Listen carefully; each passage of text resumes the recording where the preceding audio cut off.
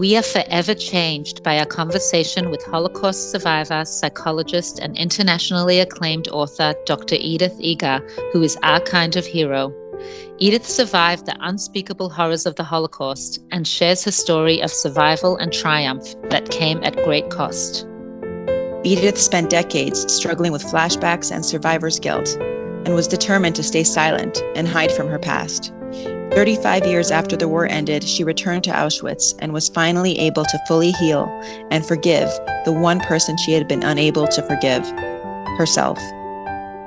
Rather than let her painful past destroy her, she chose to transform it into a powerful gift, which she has used to help others heal.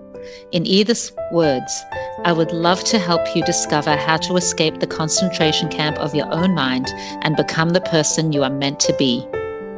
At the age of 90, she wrote her first book, called The Choice, Embrace the Possible, where she invites us to make the choice to escape mental confinement and become free. We invite you to join us as Edith shares her remarkable story of survival and the life-changing lessons that she has learned along the way. Hey, I'm Rivka. I'm a health coach and your guide to a more balanced, healthy lifestyle. And I'm Ida, mental health awareness advocate and ADD coach. Welcome to the From the Inside Out podcast. We're momtrepreneurs and friends who love connecting through meaningful conversations. It all started in an Uber, where we were both inspired by how much we learned from each other's life experiences. We decided then and there to create this platform to invite you to join in our conversation and discover the joy of growth and personal transformation. We'll share the practical and valuable tools, tips, and shortcuts that may have taken us a little longer to learn. Yes, by combining our shared knowledge and expertise and the things that we do to bring more clarity and focus into our lives in mind, body, and soul. Join us in building a strong and supportive network of women who ignite positive change from the inside out. Hi, honey. Hi. Hi, Edith. So young and beautiful, and I love your smile and your eyes. It's good to smile with your eyes, yes. Thank you. So, thank you. How are you today? I think it's important for me to let you know that yesterday was May 4th, and 75 years ago, I was liberated. I was among the dead. It's easier to die than to live. And the Jewish people always had to work harder to move ahead. And I'm very proud to be the 92-year-old survivor. I was victimized, but I'm not a victim. It's not who I am. It was done to me. I want to show you my great-grandsons.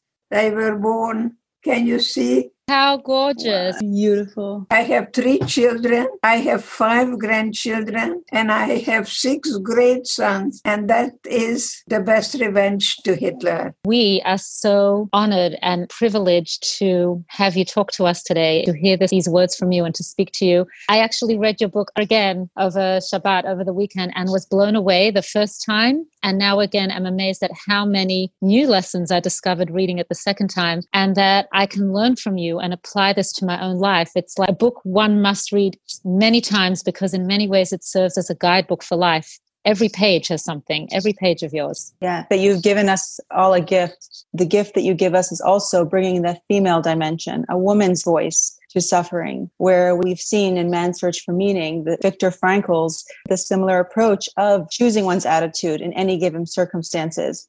Can you tell us a little bit about how he impacted you? Yes, well, I was at the university and someone handed me that book, and Man's Search for Meaning, and I took it home, and in the middle of the night, I started to read it. I don't know if you ever read a book and you wanted to write 10 more pages. And I said, oh my God. So I wrote a paper very quickly, Viktor Frankl and me, little old me.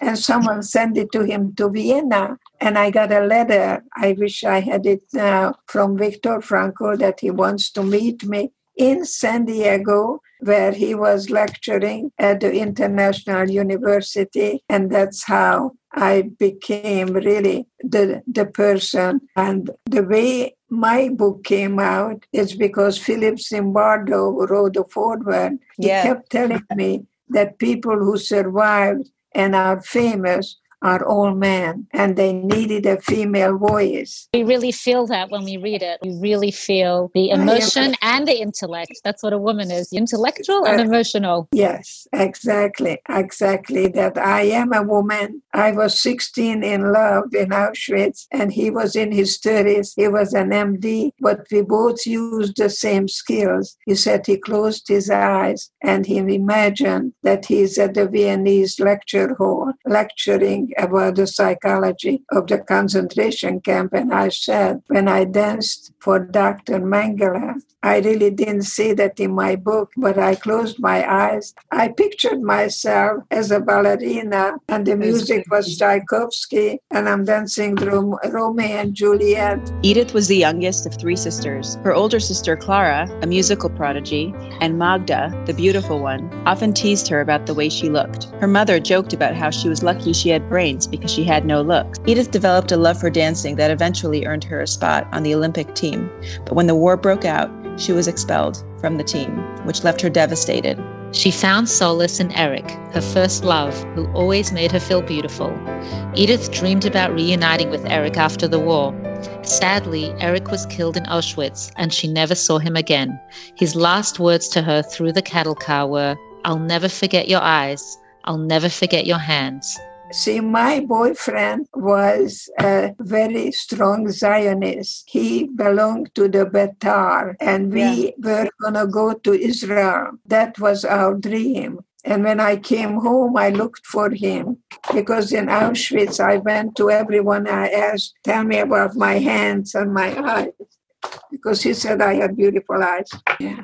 And you never forget your first love. We were going to go to Israel, and that was, of course, I'm talking in the late 30s, early 40s, and we had our own book club. We were very, very learned, very erudite. And so I can tell you that we do everything in our power so they know that they didn't die in vain. We owe it to them. We owe it to them.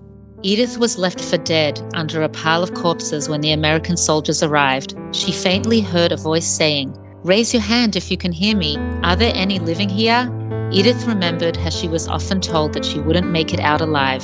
Weak, numb, and with no voice, she saw the soldier's body pass by her without recognition. As they were about to leave, Magda reflected a sardine can towards the sun, which caught the soldier's attention. Edith closed her eyes and imagined she was dancing.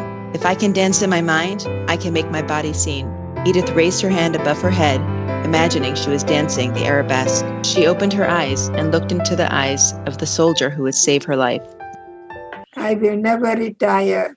I don't believe in retirement. I want to go dancing. Do you still dance? Oh, I love to dance, and I love the music that you call supermarket music. I love to dance. Give me Tommy Dorsey, give me Frank Sinatra. You call it supermarket music, but if you want to turn me on, I love the big band. So nice. You have your music and I have my music, but my music is not better than yours.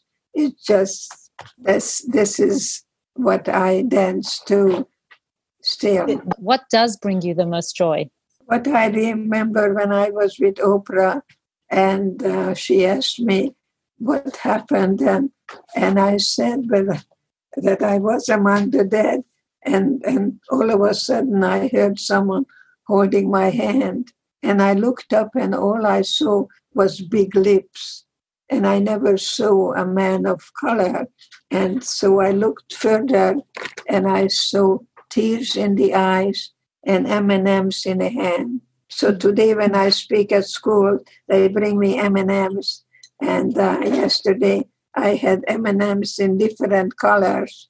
And I remembered that GI, the 71st Infantry. And I found a man who liberated me, who was part of the 71st Infantry, and he was on 60 Minutes a couple of weeks ago. And I talked to him yesterday and thanked him that he came to get me. And I was also invited a couple of years ago to go to Colorado and lecture on post-traumatic stress disorder. And I discovered that it was the home of the 71st Infantry. Wow. So things come around in life. And I told them that uniform that you put on in the morning saved my life and that I'm here today. So I think this time out period, again, I hope for every one of us is a time for change, because when you change, you grow. Change is synonymous with growth. I think if you don't change, you don't grow. So try something new. Try maybe read a book of someone you just heard of, Just don't go back and do the same thing over and over again. So that's what keeps me young. I'm very curious. I want to know what's going to happen next. And that's why we are so upset, because we don't know what's going to happen next. Right. And that's not stress, that's distress. When I took a shower in Auschwitz, I didn't know whether gas or water is going to come out. We have that in common, that we don't know what's going to happen next. Distress is very different from stress. As soon as they descended the cattle cars, Edith's father was taken away to the men's barracks, and her mother was abruptly separated from her. Edith watched as her mother was led to the gas chambers by the notoriously evil Dr. Mengele, the very same Nazi who would later make Edith dance for him in Auschwitz. For years, Edith held on to the guilt of feeling responsible for her mother's death. She was the one who had disclosed to Mengele that the woman holding her hand was her mother and not her sister, which might have saved her mother's life. It took her many years to release herself from that burden. It was only once Edith faced her past by going back to Auschwitz that she was finally able to share her story, find freedom, and forgive herself. And there is a difference between faith and belief. People say, I believe, but I want to know what kind of life you lead. Show me. Show me, are you a giver? Are you able to really cooperate, not compete, not dominate? So when I was dancing for Dr. Mengele and he gave me a piece of bread, I shared my bread with the girls and I could have gobbled it up myself. Well, and that gesture later, it saved your life. Saved you. You didn't know it would, but it's... my life. The girls carried me.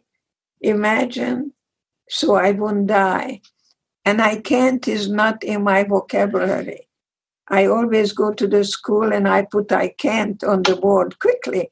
And then I take the apostrophe and the T and it says I can. Why? Because I think I can.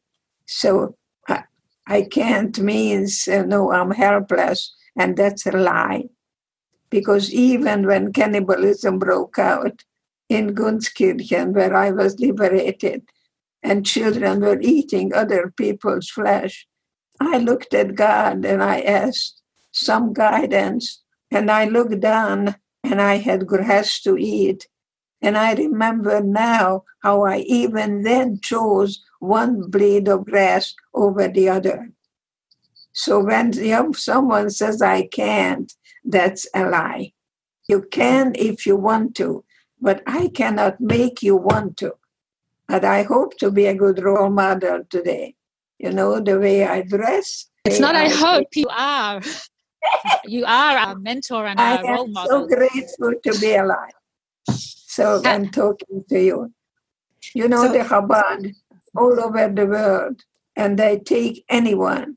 I have a son who's disabled, and the Chabad is welcoming him, taking care of him. So I am truly your ambassador and having faith in you that you're going to do everything in power so we would finally have a human family that we can empower each other without differences. The Lubavitcher Rebbe had a mission of spreading light in the darkness, especially after the war. He believed in rebuilding the Jewish people, and that's exactly what you do. So I am being told that. How did you get to that place? You were proud, despite being a child and feeling like you had to hide that part of yourself.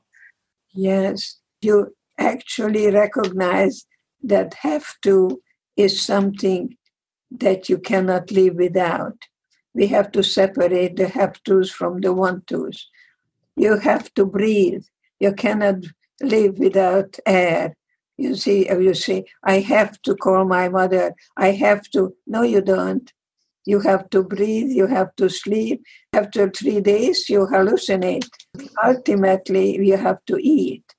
You certainly have to be aware what is humanly possible for you to do everything in your power to really empower people by the way you live, by the way you are telling everyone that no matter what happens, I never give up. There is hope in hopelessness. So Auschwitz was a discovery. And today, people are locked up, and it is a discovery to look at life from inside out and not to wait for someone to come. And that's a good definition of a victim. When you're waiting for somebody else to come and liberate you and make you happy, dependency breeds depression. So don't be too dependent or too independent either, but find a way that I can be I and you can be you, but we're going to be very strong together. That's what it took then. All we had was each other then, and all we have is each other now. So I think about this time when I was liberated and when I was in a hospital, I became very suicidal because I got up in the morning and I didn't say what. I said, what for? I had no purpose in my life. My parents were not coming back. Reality hit me. And I'm so glad that God told me that if I die now, I'm going to be a coward. But if I live, I'm going to be doing something, hopefully, for humanity. And I am, of course, Dr. Edith Eva Eger. I was going back to school. You are. Yes. It's so inspiring that you are still so passionate about writing. I know that you are coming out with a few more books, even after this phenomenal book, The Choice. You're still writing in your 90s. This is the second book, The Gift. Can you see the gift? We get to see the manuscript. Yeah, Wow. That's the second book. And the third book is going to be with my daughter on recipes. So that's what we've started to do with my daughter. She's a gourmet cook. I'm just, an ordinary cook. And you're going to see a lot of Hungarian recipes. Oh, wow. I'm actually eating a Hungarian kakash right now, made by my neighbor. Yes, and she's Hungarian. Her name is Sylvia. She survived Auschwitz, and she's your age, and we became very close to her. She makes the most delicious Hungarian food. But cooking is the ingredients that we put into life. You see, if you plant a beautiful rose, you're not going to get corn out of it. It's what we plant. And I hope that this time that we can somehow not blame anything or anyone, because while we blame, you are children. Children always blame. I didn't do it. She did it, But when you're an adult, you take life and you take the freedom and know that there is no freedom without responsibility. It's anarchy. The last line in your book, you write, "In my 90 years of life, I have never felt so blessed and so grateful or so young." Can you please tell us how you came to feel this way and how do we tap into that? Because we want to feel forever young. Well, first of all, you're not a strong woman. You are a woman of strength. There is a big difference. And think young means that you're not smart, you're wise. You're young, but you're not young and foolish, you see. One thing we need to really do is watch Fiddler on the Roof, because she knows that her husband needs to feel that he makes all the decision in the family. And guess who makes the decision? But she doesn't have the ego needs. She knows that she can do what she can do the way she can do it. So you're not smart, you're wise. And that's what keeps you young.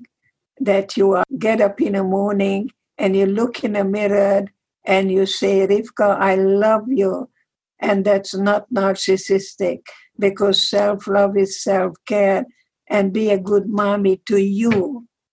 And ask yourself, we Jewish people talk to ourselves. Is this good for me? Is this going to empower me? Is this going to deplete me? Is this going to give me 5 minutes of pleasure, but then years and years of pain? I think it's very important to listen to your inner voices and to really be a good parent to you. So self-love is self-care. It's not narcissistic. Part of listening to your intuitive inner voice is also telling your truth. And that's something that you talk so much about, is letting go of secrets. And it took many years for you to share your story because there was a lot of work to do. Can you talk a little bit about how to let go of secrets and how did that bring you to freedom? My daughter calls it Edieism. So I give you a couple of Edieism. And one of them is that the opposite of depression is expression. What comes out of your body doesn't make you ill. What stays in there does. And what we do with anger, we either vent it or suppress it. That's why women have breast cancer, because they really don't know how to tell how you feel and what you want. And they're so good in a hospital. They don't want to bother anybody. They don't want the children to know. So I ask the children, never do two things. Don't ask, how are you? And don't say, why don't you? Don't give advice and don't ask questions. Make a statement, geez, good to see you. I missed you. And think before you say anything and ask yourself, is it kind? And if it's not kind, then don't say it. I practice it every day. You practiced that in the camps with your sister when her hair was shaved off. You said to her that instead of telling the way she really looked. And I didn't lie to her. I said, Magda, you have beautiful eyes. And I didn't see it when you had your hair all over the place. And so we can always recognize that we have choices. And, you know, I am known to be an expert on post-traumatic stress. It's not a disorder. It's a reaction to a loss. So therapy is grief, not what happened, but what didn't happen. And the example I bring, that when my granddaughter asked me to buy her a dress so she can go to her dance, and I came home, and out of the blue I was crying, and I didn't understand what am I crying about, and came to the realization that I didn't cry because I bought Lindsay and Laura Ashley some kind of a wonderful black velvet dress.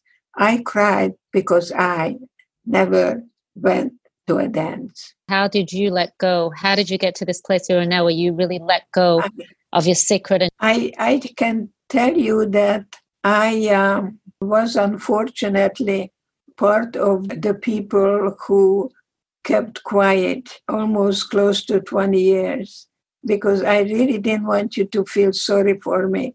And that was a mistake. That's what I did. And now wherever I go, I let people know and I tell you what I lived. See, that is my truth.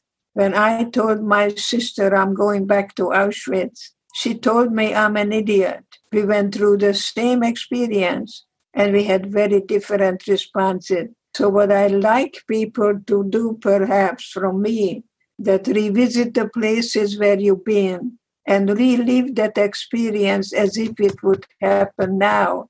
Because when a woman tells me, I don't know how to tell you I was sexually abused because you were in Auschwitz, and I say, I knew the enemy and you didn't. So yes, get it out. The opposite of depression is expression. The second one, Edism, my daughter said, are you revolving or are you evolving? Because life is like a metamorphosis, and then we shed the chrysalis, but the butterfly doesn't fly right away. They rehearse. And anything you practice, you're going to be better at it. There is no love when you have fear. Fear and love does not coexist. Write down all your fears. You were not born with it. You were born with love and joy. It's very good to get rid of two words. One is always and one is never. I always do that. I never. Instead, you say, up till now, I did this. But then you have to release the clutch. So you want to pay attention, what you're paying attention to. Because any behavior you pay attention to, you reinforce that behavior. So if you tell me that you want to lose weight, let's say, you don't have to, but you say to me that I'm pigging out on banana splits and I can't really move away from all the wonderful chocolate, you're never going to lose weight until. And none of the positive psychology does any good unless it's followed with a positive action, because love is not what you feel, it's what you do. Wow. And I love that. It's so funny you bring up losing weight, because I'm actually a health coach and I guide people to live a healthy lifestyle. And this is the example you're bringing up. Our podcast is actually called From the Inside Out, because we believe that changes start from within. And your dance teacher said, all your ecstasy in life is going to come from the inside. I had chills because this is the philosophy on healthy eating and living that I use daily with. And I use the words of your dance teacher, strength and flexibility are inseparable. And I wanted you to tell us how these powerful words of your dance teacher impacted you in Auschwitz and later on. Yes, because that's what he told me. And also my mother told me in the cattle car, we don't know where we're going, honey. Just remember, no one can take away from you what you put here in your own mind. And that's exactly what happened. And I had my sister and I had my mind. And we had to create a family ourselves. If you were just for the me, you didn't make it. We knew exactly who's going to make it and who will not. Some people, it was in their eyes. And they were just really day by day, just kind of disappearing from us. I remember one girl told me from Yugoslavia, we were always telling each other how we loved our country and how we're going to go back. But she decided that we're going to be free by Christmas. And Christmas came and left and she died. So it's very important to think about your thinking. And what you think is going to change your whole body chemistry. Did your mother's words change the way you understood the word freedom? Because to you, freedom was so much more than just being physically in chains and not being able to leave, but it was a mental freedom also that you had to develop. I am doing everything in my power to see to it that your children and grandchildren will never experience what I did. I owe it to my parents to talk to you and let you know that you are the future. So you learn beautifully as a counselor yourself to know that you can't teach anything to anyone unless they are willing to learn. See, you want to learn from me, but I'm not a guru. I don't have any answers. All I know that I want you to know more than I do, that I will die happy. Not asking what the world has given me. Suffering is feeling. And God guided me in Auschwitz, that I was able to somehow figure out at the age of 16 that they were the prisoners, not me. Wow. And they could throw me in a gas chamber, they could torture me and beat me, but they could never murder my spirit. And that's what I discovered in the darkest places, as we can discover it now, to unite more, to be able to really guide each other. And that's what the Chabad is all about. You often mention that forgiveness is a gift you give yourself, and you have said that you forgive but never forget. And it just seems so hard to forgive and have compassion for someone who hurt us. How do you get to that place of compassion? I don't have godly powers. It's not about me forgiving anyone. That's God's job. But I think my job is to choose a life of freedom. And if I still hate, I'm still a prisoner. I refuse to give Hitler posthumous victory. See, he wanted Germany without Jews. And today, the largest Jewish population in Europe is in Germany. So you see, we got to really change with the times, but never forget or overcome. I came to terms with that. That part of me was left in Auschwitz, but not the better part. Right. Not the better part. So I never forget. So remember not to try to cheer up a person who's going to tell you that I really hurt my finger, and don't tell them that you just saw a person who doesn't have arms. That's not going to help that person. Keep the feelings company, and don't say, I know how you feel. That's a lie. Say something to the child, sounds like you're angry about it, sounds like you're sad about it. You really want that toy, don't you? That you stay with the child and give them permission. That's a good word to use today. Permission to stretch your comfort zone. So I'm a stretch, not a shrink, You stretch this time. You stretch this time, how you can really unite so beautifully and form a human family, so we can hopefully empower each other with our differences. I think you spoke to something so important, especially with our kids, to be able to validate their experiences and not diminish them, even if they're trivial in our eyes, that they believe that their feelings are valid, so that they can continue to share their feelings and not suppress them. When my daughter came home and she told me that she wasn't invited to the party, I didn't know what compassionate listening was. I didn't know how to validate feelings. And guess what I did? I said, I just baked a 7-layer chocolate cake, and I'm going to take you to the kitchen, and I'm going to give you a chocolate milkshake. Everything was solved with food. That's all I did. I had no idea what it is to really stay with her feelings, and realizing to her is a kind of a big deal, and I minimized it. I said, big deal. You were not invited. It was a big deal. You know what is the best thing for children? A happy marriage. Fight in front of the children, so the children know that two people can agree to disagree and stop being the right fighter. I think your children see everything. So you never badmouth. And the best thing a father can do is show the children how he loves and treats their mother, you, with kindness. And love is not what you feel, it's what you do, that you commit yourself to someone other than you. And that's what it took then.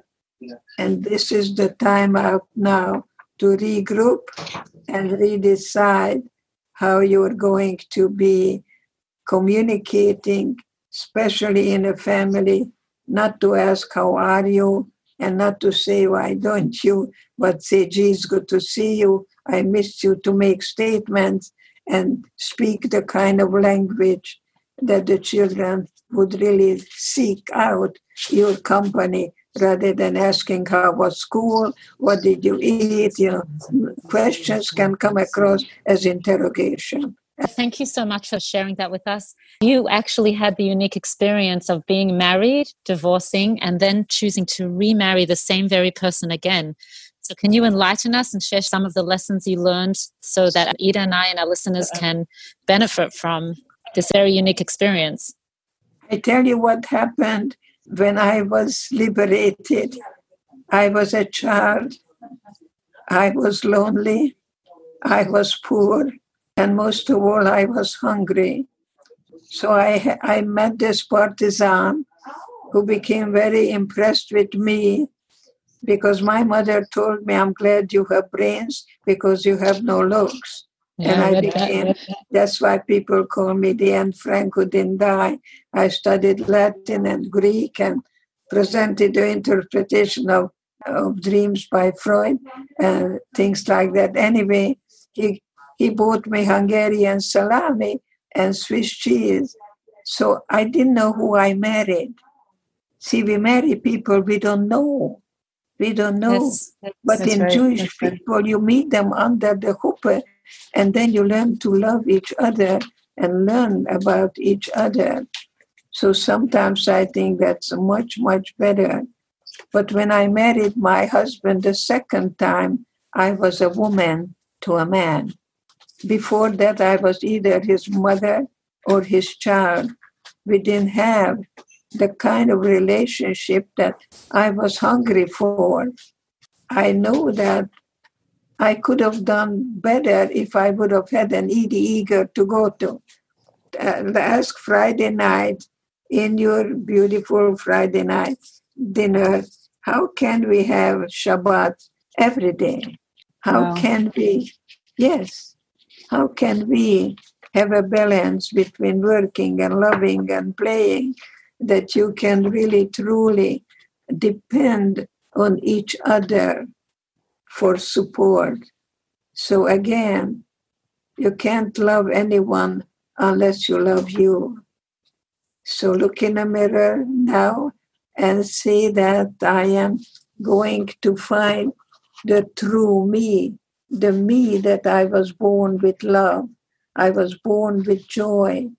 And then I learned to be a good girl. And I want to say the kind of things people wanted to hear. But now you can reclaim your genuineness, your true self. Young people say, God doesn't make junk. That is so true.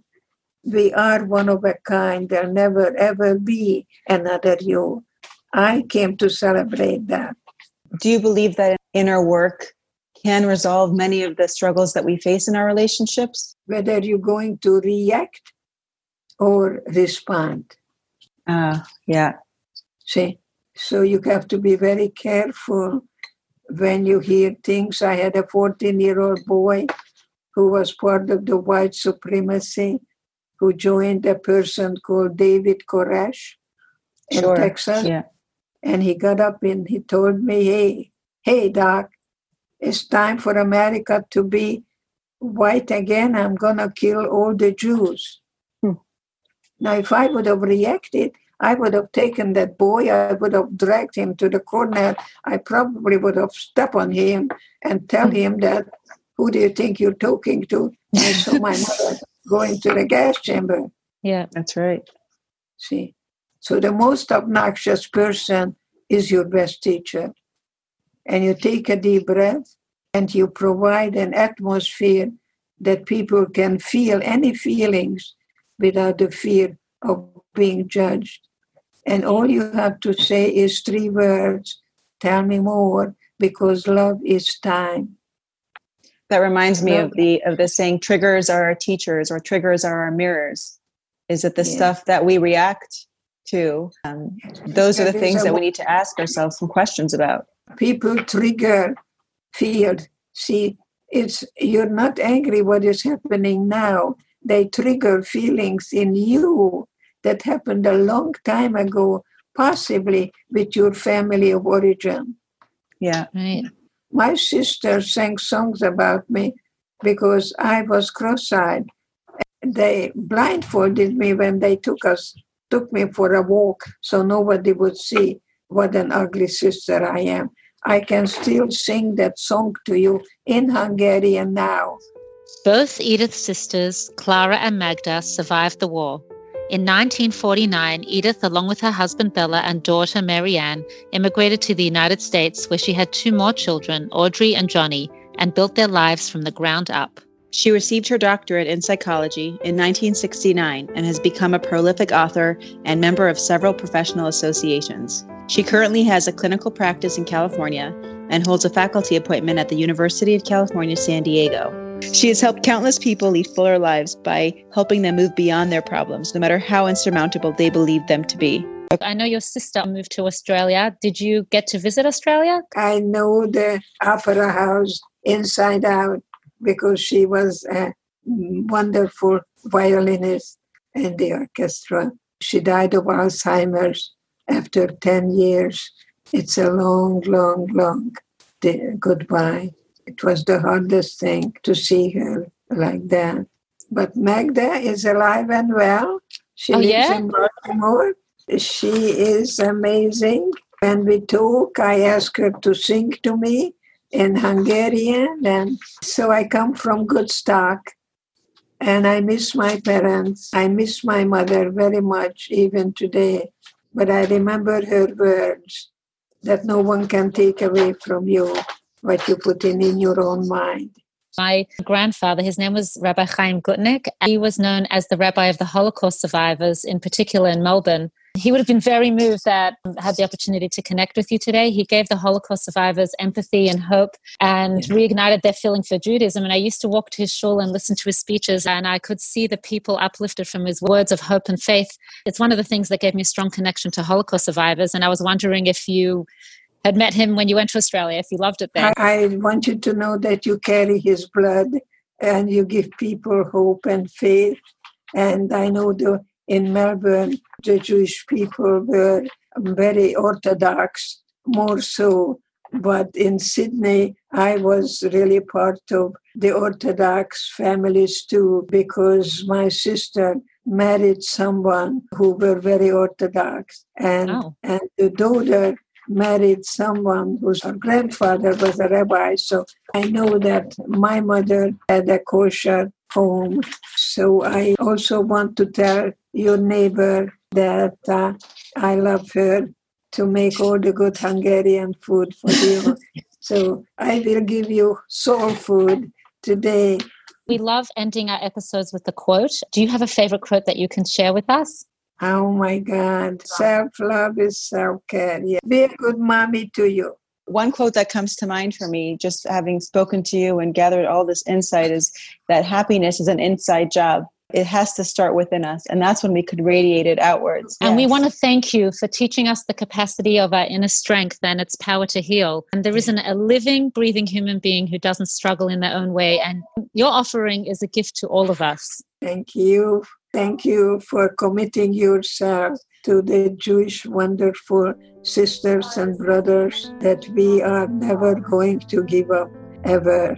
And we will find a gift in everything. We are all a gift of God. And I'm very proud to say to everyone that I'm very blessed to be a Jewish, good, hopefully very, very helpful person that can be a good role model. Isn't it wonderful that we Jews survived the desert, the Holocaust, the state of Israel that we have now?